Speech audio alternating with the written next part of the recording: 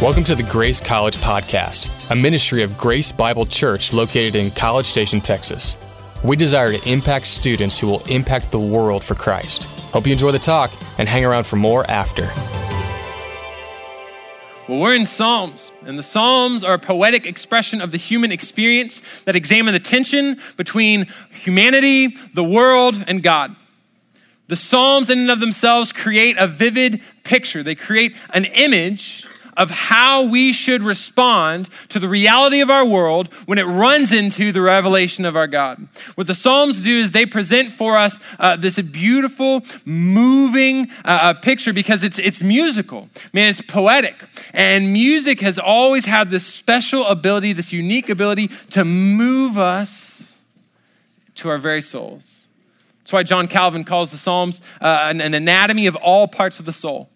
Because it's not only the author that we see laid bare, but through reading those Psalms, through hearing those experiences, what it does is it lays us out on the table as well. It reveals to us who we are and how we should live. Because the Psalms, through their music, man, they're an immediately understandable thing. Man, it's instantly relatable, and many times it's even inspirational, much like this music right here.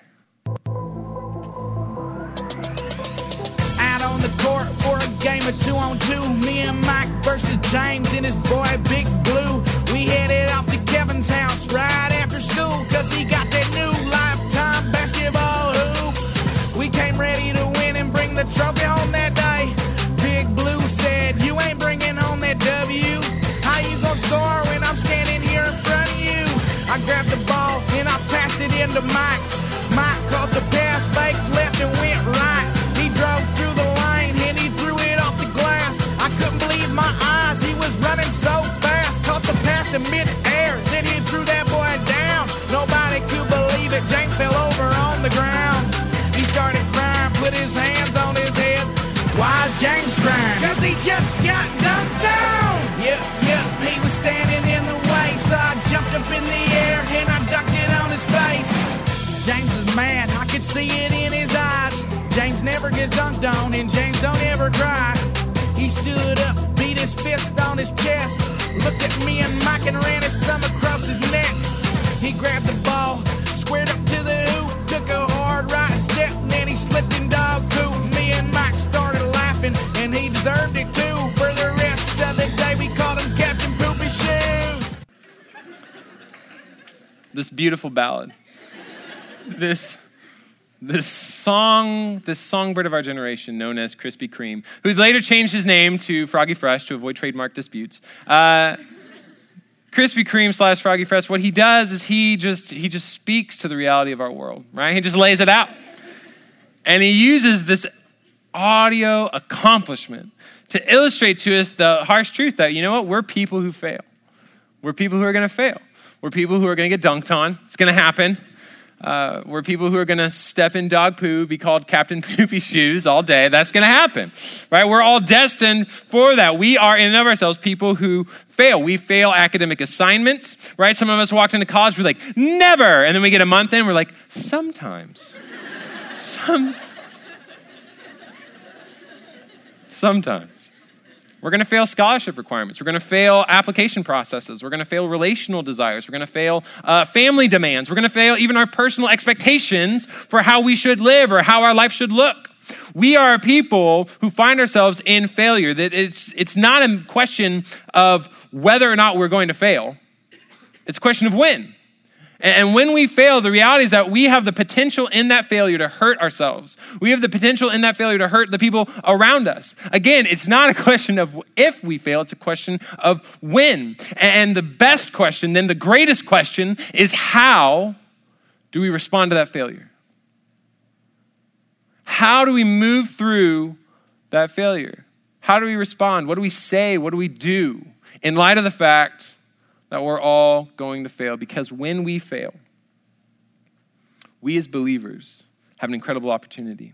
When we fail as believers, as Christians, as people who have placed their faith in Jesus Christ for the forgiveness of our sins, when we fail, we have an opportunity to run to the Lord. We have an opportunity not only to run to the Lord on our own, but to inspire others behind us to do the same. we have an opportunity as believers in the midst of failure to walk out as better versions of ourselves. We have an opportunity in failure as believers to proclaim the gospel stronger, louder, clearer than our successes ever could.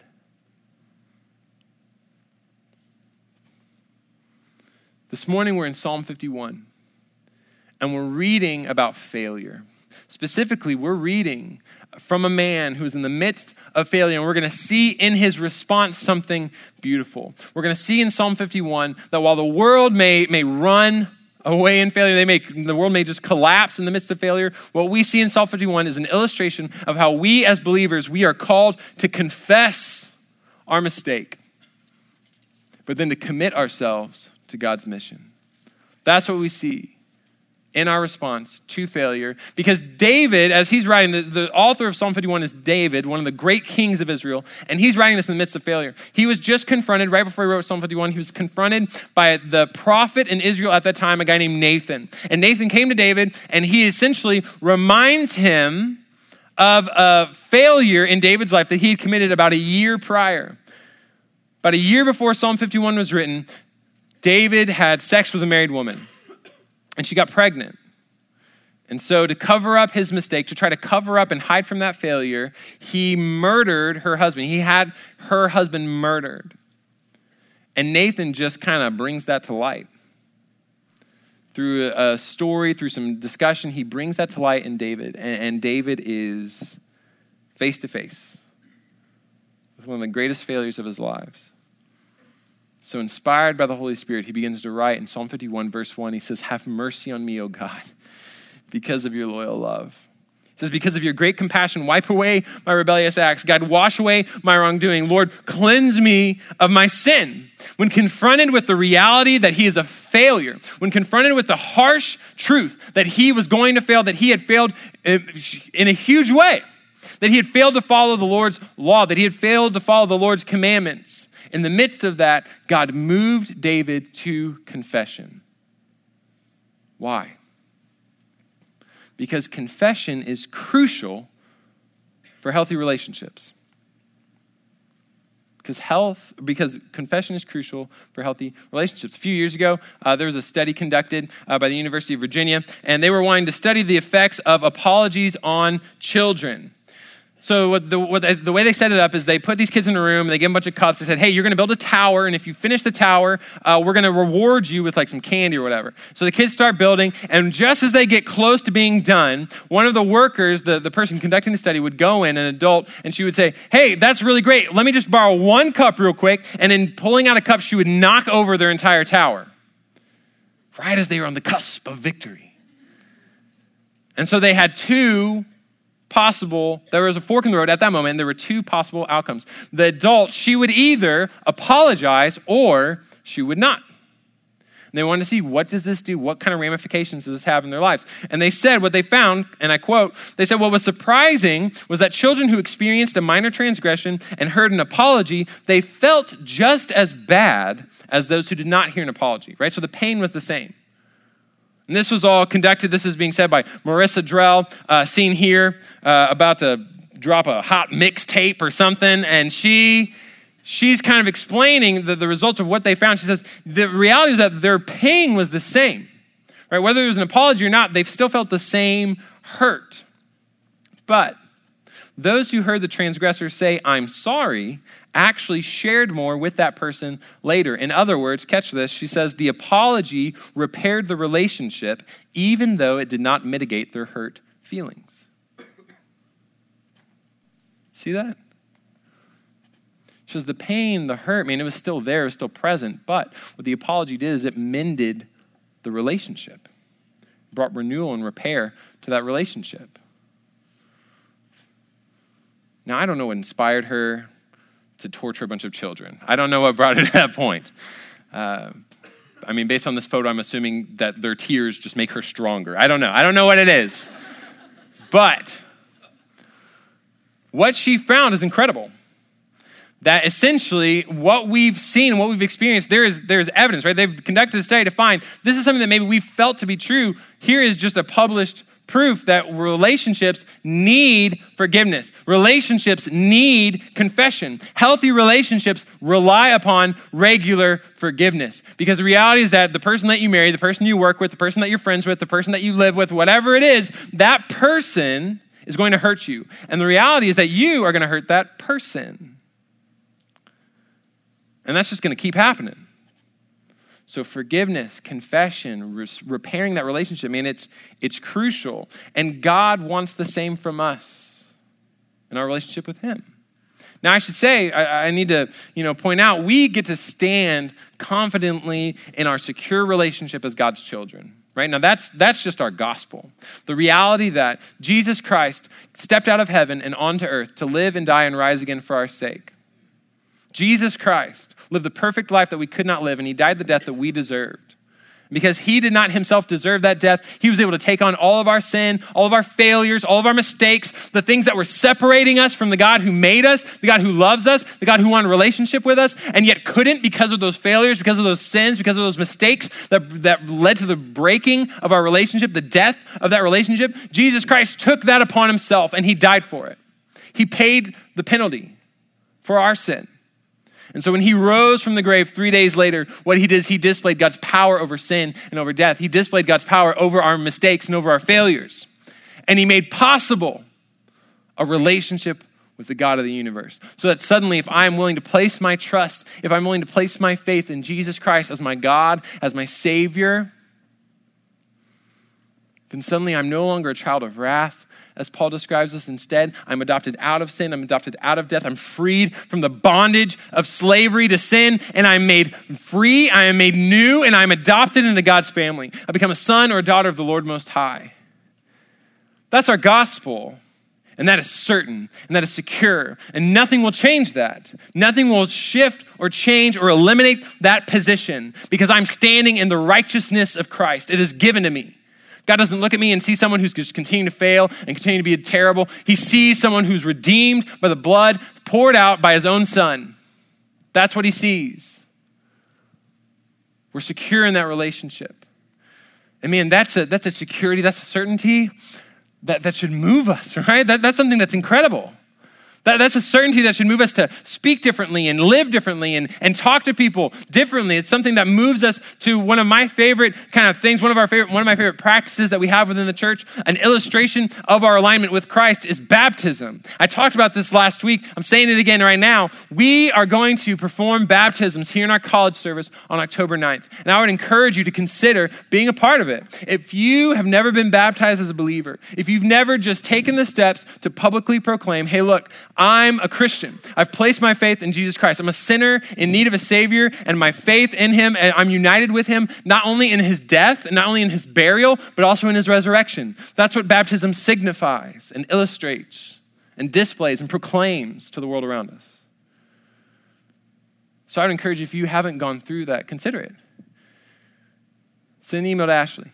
She and I are working together on this. We're collecting people. We'll give you the next few steps. It's a very short process. But consider contacting us. Let us know that you want to be a part of that October 9th. Because, man, it's a beautiful, beautiful image of our unity with Christ, of the security of that relationship. But while we're standing secure in that relationship, we need to recognize that our choices still matter, that we're made in the image of God, therefore we are able to make important decisions, that we've been given a will. And those decisions, man, they matter. While we stand in Christ's righteousness, we will still need to seek the forgiveness of our Father because we're going to continue to do things that are against his will, that are outside of his desires. And those things are still sin. So while a relationship is secure, it can be strained. Right? We have a daughter. My wife and I have a daughter. She's awesome. Her name is Charlotte. She's coming up on 2 years old, and she has a bunch of cousins that live here in town. We get together with them semi-regularly. We eat dinner. Charlotte eats a lot more dinner than everyone else, apparently. Good for her. And essentially, they're always going to be cousins, right? That's not going to change. They will always be cousins. They are secure in that position with one another. However, that relationship can and does become strained at times. Right? Let's say some lady walks in and knocks over all their cup towers. I don't know. if that were to happen, their relationship with one another would become strained. Or if she walks in and says, you should knock over your cousin's cup tower, because I'm assuming that's how she speaks and how she hunches when she speaks. And that would strain the relationship, right? Like they would be at odds with one another. There would be a need for confession. There'd be a need for forgiveness. And God says, you know what? My relationship with you is secure, and yet you're still going to do things that are against the Lord's will. There's still going to be things in your life that you need to confess. Some of us, man, we're afraid to stand confidently in Christ's righteousness. Some of us, that's our struggle. We feel uncertain, we feel unworthy, we feel like there's these certain things that we've done or said. But man, you need to ask the Holy Spirit, your guide, your counselor, your constant help, to reassure you in that. You can stand confidently in the righteousness of Christ. There's no condemnation for anyone who calls on the name of Christ Jesus. Right? Be sure of that. But some of us, we struggle to seek the Father's forgiveness. Some of us, we feel like there's something that we've done or said that just went a little too far, that we don't really want to bring up, that we don't really want to think about, we don't really want to talk about. And again, I would say you need to ask the Holy Spirit to move in your heart, to give you strength, motivation, to confess that to the Father, to seek his forgiveness. But some of us, man, we're out of practice, or we've never done that. We're saying, how do I even seek that forgiveness? How do I even confess my sin to the Lord well? And thankfully, we see it in Psalm 51. David kind of lays it out. What we see over the next 3 verses are 3 principles that guide our confession to the Lord. The first one is that we need to be admitting this fault to ourselves. He says, I'm aware of my rebellious acts. I'm forever conscious of my sins. We see that David was willing to admit to himself that he had made mistakes. Right, which sounds simple, and yet is often hard for us. Many times we like to go into sort of denial mode. My daughter Charlotte is still wearing diapers. That's generally what you do when you're 21 months old. And so she, from time to time, has to have them changed, right? That's just a part of our life. It has been for quite some time. And we're moving her towards the moment of, independence, where she gets to use the potty and all that great stuff. And so part of that is we try to include her in the process. We try to ask her, like, hey, did you go potty? We're trying to train her to just tell us when she goes, because that's just sort of step one. You'll get there. So, or hopefully you're all there personally. You'll get other people there at some point. So we've involved her in the process. We say, hey, let us know when you go potty. Now, a lot of times I will know when she goes, right? Like it is evident that she has gone poo-poo. And so I will ask her in those moments. I try to, again, bring her in the process, say, hey, did you go poo-poo? Did you go poo-poo in your diaper? 9 times out of 10, no. But not only no, right? Even if it was just that, I'd be like, oh, okay. But she says no, and then she immediately follows it up with clean. All clean, because that's what we say when we're done changing her diaper. And so when she says that, man, I know she's wrong. I look at her and I say, I know that you're dirty on your bottom, and I know that you're dirty in your soul because you're a liar. Like that is false. That is a false thing that you just said. You are purposefully trying to subvert the truth so that you avoid having clean diapers. Doesn't make any sense. But we do this.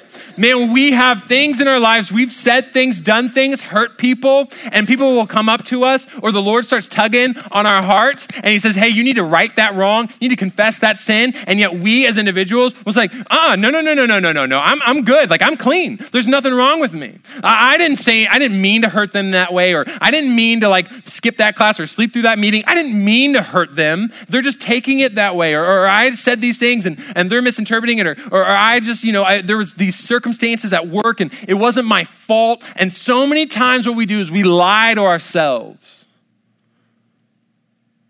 And we try to say, no, I'm clean. I'm good. And we're not.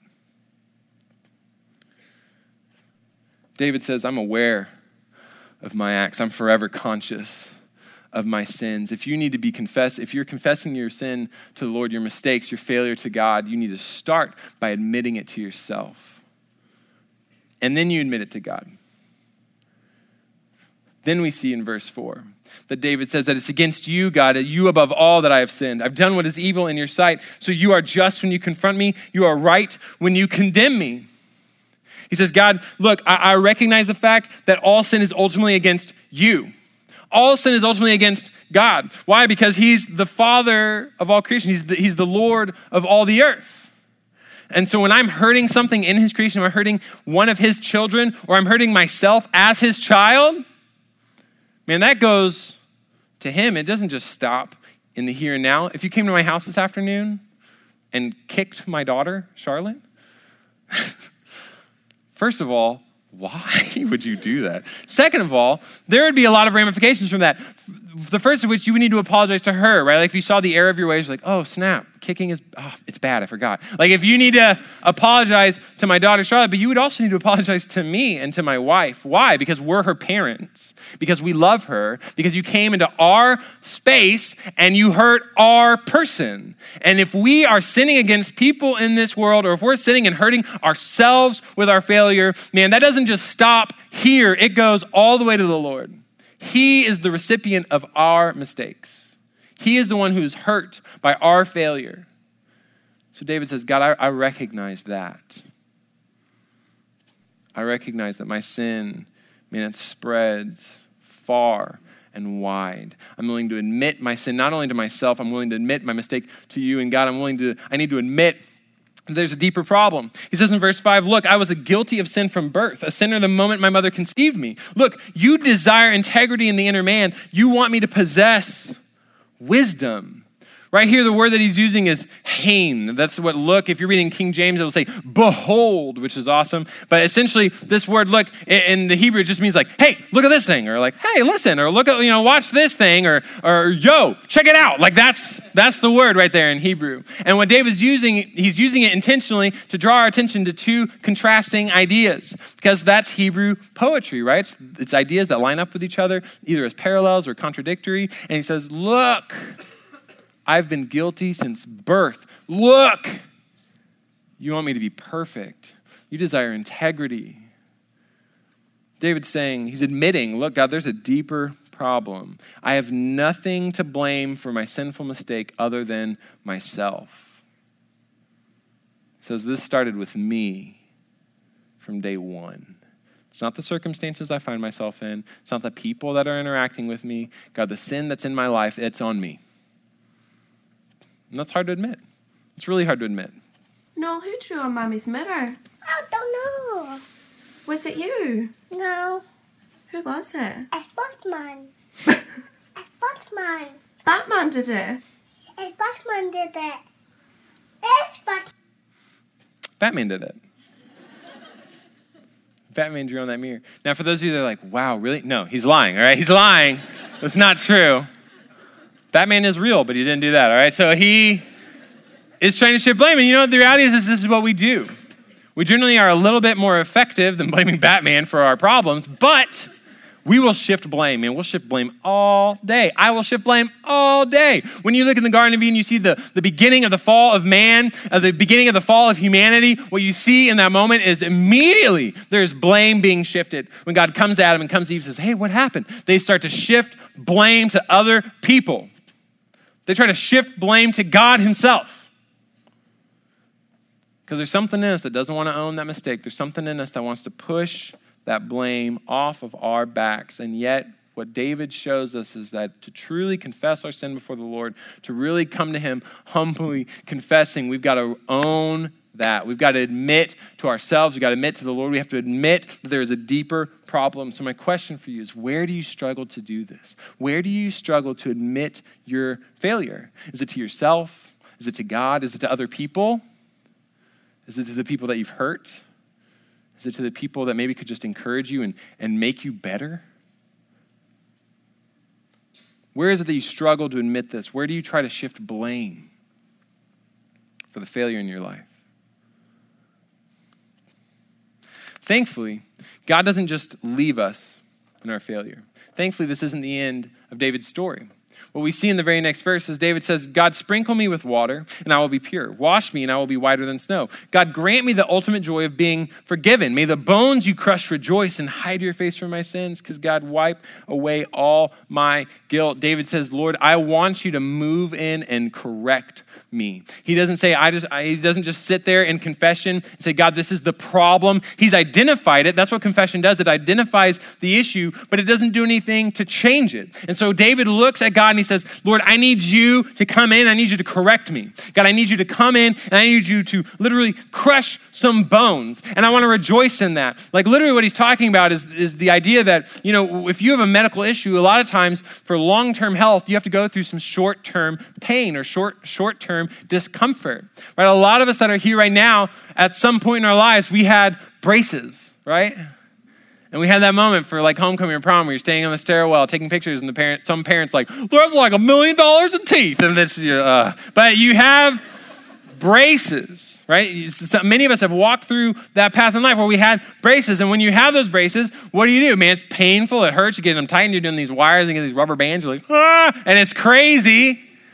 And yet, every time you go into the appointment and they're just jabbing you in the mouth, you're thinking, for the joy set before me, for the joy set before me of the straight teeth that will forever bite the food so well. Like, I want that in my future. I want long-term health. And so we're willing to go through that short-term pain. We try to rejoice in it because we recognize, this short-term discomfort, it's going to hurt. It's not going to be fun, but I need it for long-term health. But then you don't wear your retainer and it doesn't work. So, whatever. So my question for you is, where are you open to correction? Where do you invite correction into your life? Who do you involve in that correction? Because what we see in David's life is that God uses a person to bring that correction. He uses the prophet Nathan. God does that a lot. God loves to use people in our correction. So who have you allowed into that circle? Who do you allow to correct you? Is there a person that has freedom to step into your life and correct you? Lovingly, graciously, in the right time, in the right way.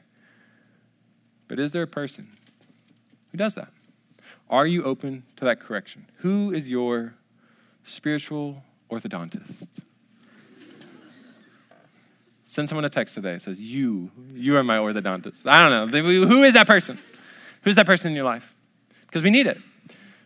Because correction needs to come. We're going to fail, right? It's only a matter of time. So who can correct us in that? But David says, Lord, I don't need you to just correct me. I also need something bigger. I need something greater. I need something deeper. He says, God, create for me a pure heart.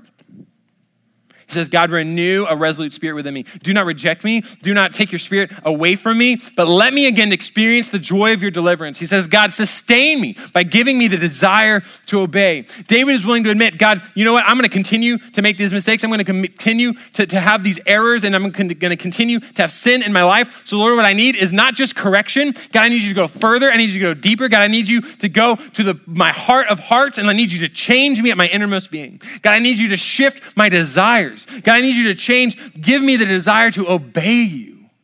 God, I need you to transform me into someone new. He says, God, I don't want you to take away your spirit. David was terrified that God would take away his spirit. Why? Because David had seen that. In the Old Testament, the Holy Spirit's ministry was different than now. In the Old Testament, the Spirit would come and it would leave. It was a temporary kind of measure. And David had seen it. The king before him, Saul, had the Spirit of God with him, empowering him, moving him, guiding him. And yet Saul committed mistake after mistake and failed and was unrepentant and did not confess and did not want to be redeemed. And so the Lord took his spirit. At the end of Saul's life, the Lord took his spirit away from Saul. And David saw that and it scared him to death. He said, God, I don't want that. He says, God, I want you to move into my heart. God, I want you to change me. Lord, I want your Spirit always with me. Thankfully, we as modern believers, we have the benefit of the Holy Spirit that resides within us is the language that we see. It takes up residence with us as our constant help, our constant guide, our constant comfort, our constant counselor, made possible through the work of Jesus Christ. David says, I need your Spirit. Why? Because God, I need you to change something within me. I need you to restore me. And he knows that God will.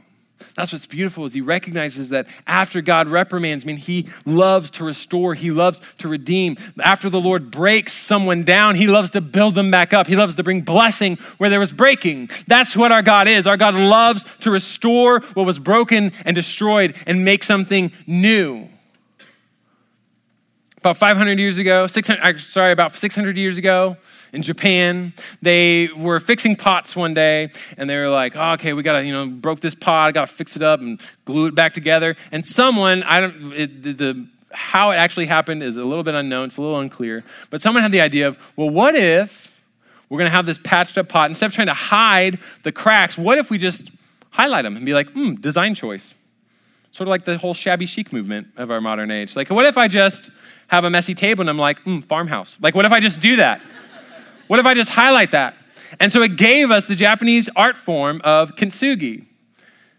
And it's this really cool thing where essentially it's continued to this day and age. They will intentionally break pots just so they can mend them together. And what they do is in the mending process, they'll use gold dust or they'll use gold coloring to highlight where it's been glued back together. And they'll say, this is just to quote, they say, this technique, it finds and it amplifies the imperfections of the object that's applied to. It shows us hidden layers of meaning that we would have missed without the restructuring. They've made us this really cool art form, this really cool technique, where you say, you know what, yeah, it was broken, but once it's mended, once it's restored, it's almost even better than before. That's what our God loves to do. He loves to take people who are broken, put them back together, and they're better than ever. And he uses us more powerfully than he ever could before our failure. So my question for you is, where do you need restoration? Where do you need to be mended? Have you asked the Lord to move in your heart in that way? Have you asked the Lord to step in and bring healing and bring renewal? Have you asked the Lord to move you forward? Have you brought people into that process? Because people are good for correction, but God also uses people all the time for restoration. That's why you need a community of believers who have the same goal of knowing God and making God known. You need to find those people, whether it's with an organization, whether it's with your roommates, whether it's with a Bible study here at Grace at a different church. You need people that are following the same God as you, who are committed to the same mission of restoration as you. Because God's going to need to use them when you fail.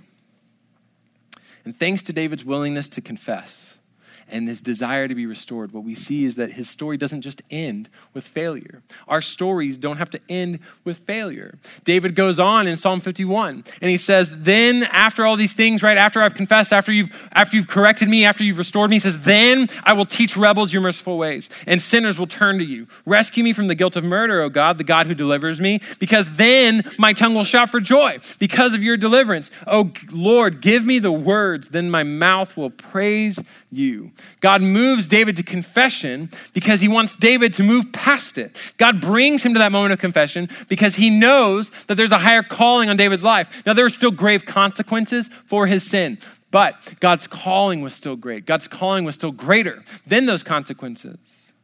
The Lord wanted David to recognize, the Lord wants us to recognize that after we confess our mistake, he still wants us to be committed to his mission. While our restoration begins as this inward process, the reality is that it should work itself out. That our failure, what it does is it moves us towards humility. Now, humility is not thinking less of myself, lowering my opinion of myself to think that I'm worse or terrible or whatever it is.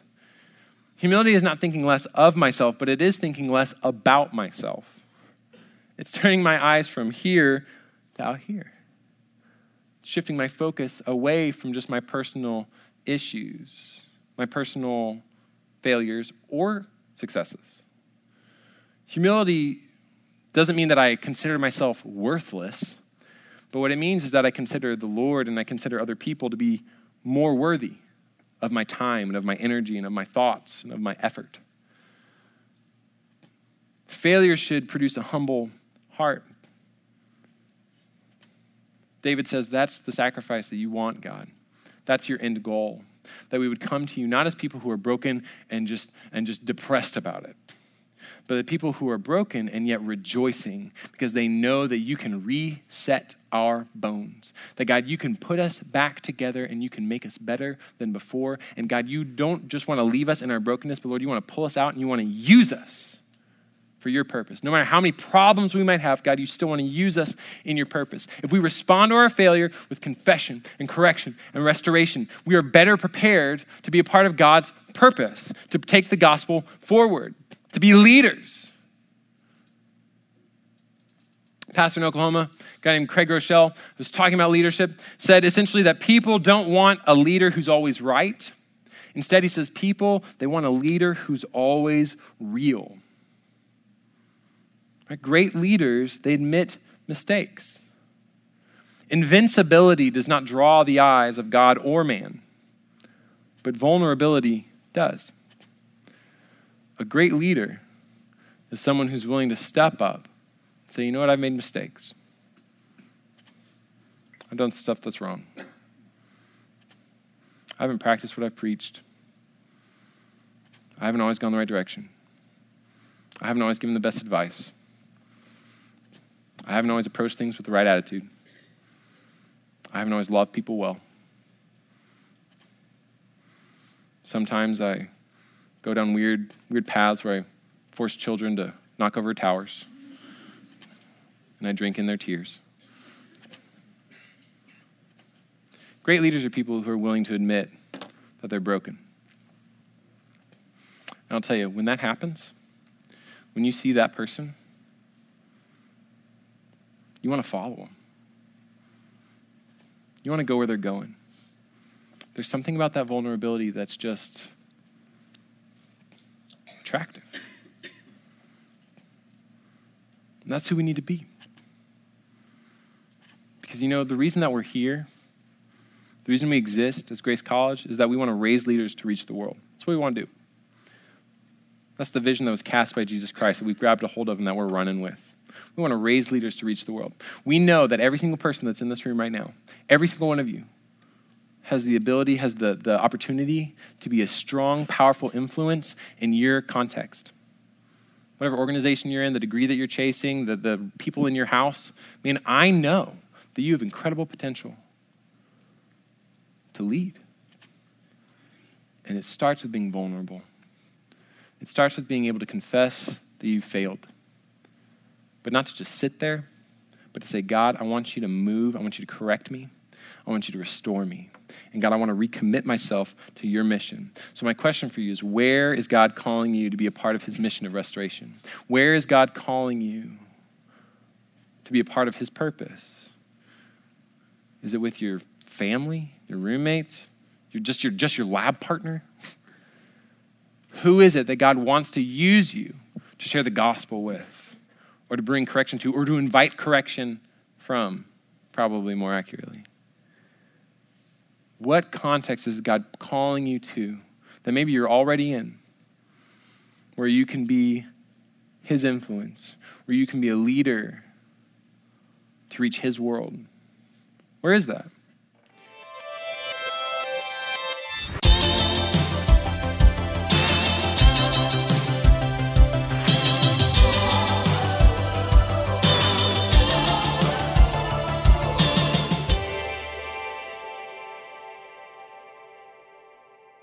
Well, hello, welcome to the Grace College Podcast. My name is Jacob Smith. And I'm Kevin Barra.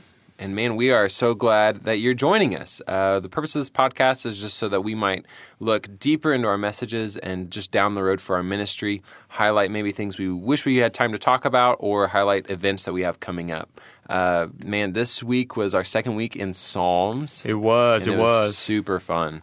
It was. I really enjoyed it. It was a hard topic, though. It was. I got a lot of great feedback from it. But yeah, we were talking about David's biggest mistake of his life in Psalm 51. And what do you do when you blow it, when you make big mistakes, when you fail? And for a lot of our students, I just feel like it hit them right where they were. But Jacob, you got a question someone.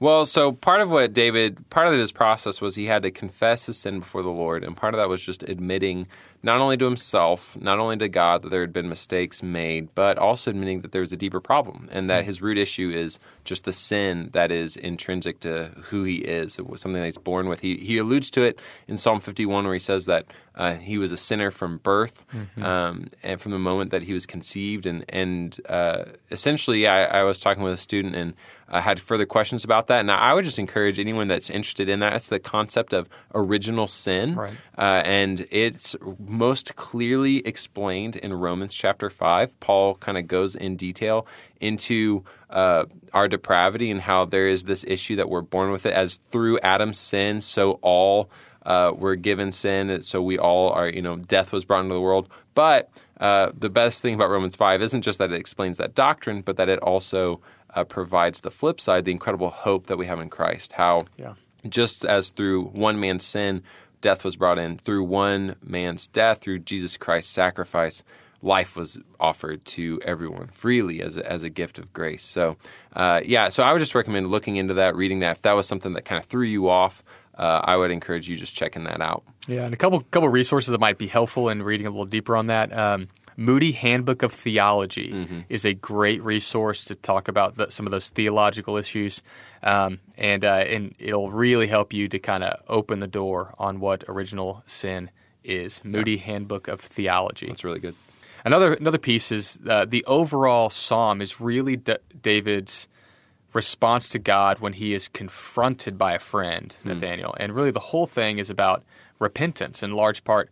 How do I start again when I've messed up? And for sure, we all have original sin in us. But, man, there's moments when it flares up and we make some major mistakes, and we have to walk down this kind of path toward restoration and relationships. And so I would just encourage you as you listen to these messages, if you feel hurt or you feel like you've really blown it with God, you're not where you should be. We have in the life of David an example of a horrendous moment in his life.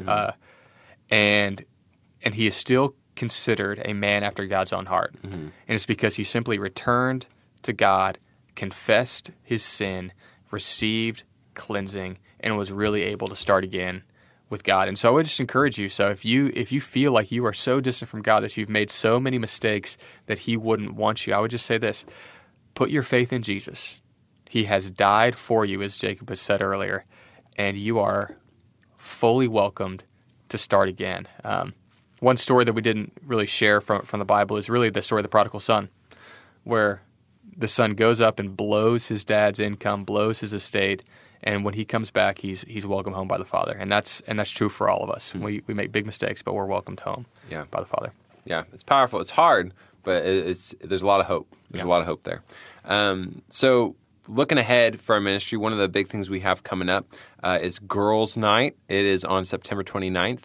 It starts at 6 p.m. in downtown Bryan at the Grand Stafford, the theater down there. Man, it's, as you can probably tell from the name, it is for our lady folk. Yeah. It is for the women in our midst. And they are just invited to essentially go to downtown Bryan to hear from there's a variety of topics being discussed from stages, but it's short, really short messages because they really just want to be a conversation starter. And so the fullness, like really the main thrust of the night is dinner that you get after the talks. You're divided into small groups. You go and you have guided discussion. You get to just engage with the topic that you saw presented, talking about it with other girls that are walking through the same stuff, same pursuits, same issues, same successes, same failures, and you're able to just encourage one another and learn from each other in that kind of environment. It's super powerful. We've done it last few years, and it's just a lot of fun. So September 29th, 6 p.m., downtown Bryan. And I would say this, even if you have other events that you want to do that night, you can do both. The way the night is structured, you can really do both. So hope to see you out there at Girls' Night. It will be a rockin' good time. Super good. Hey, thanks so much for joining us with the Grace College Podcast. Have a great week. Talk to you later.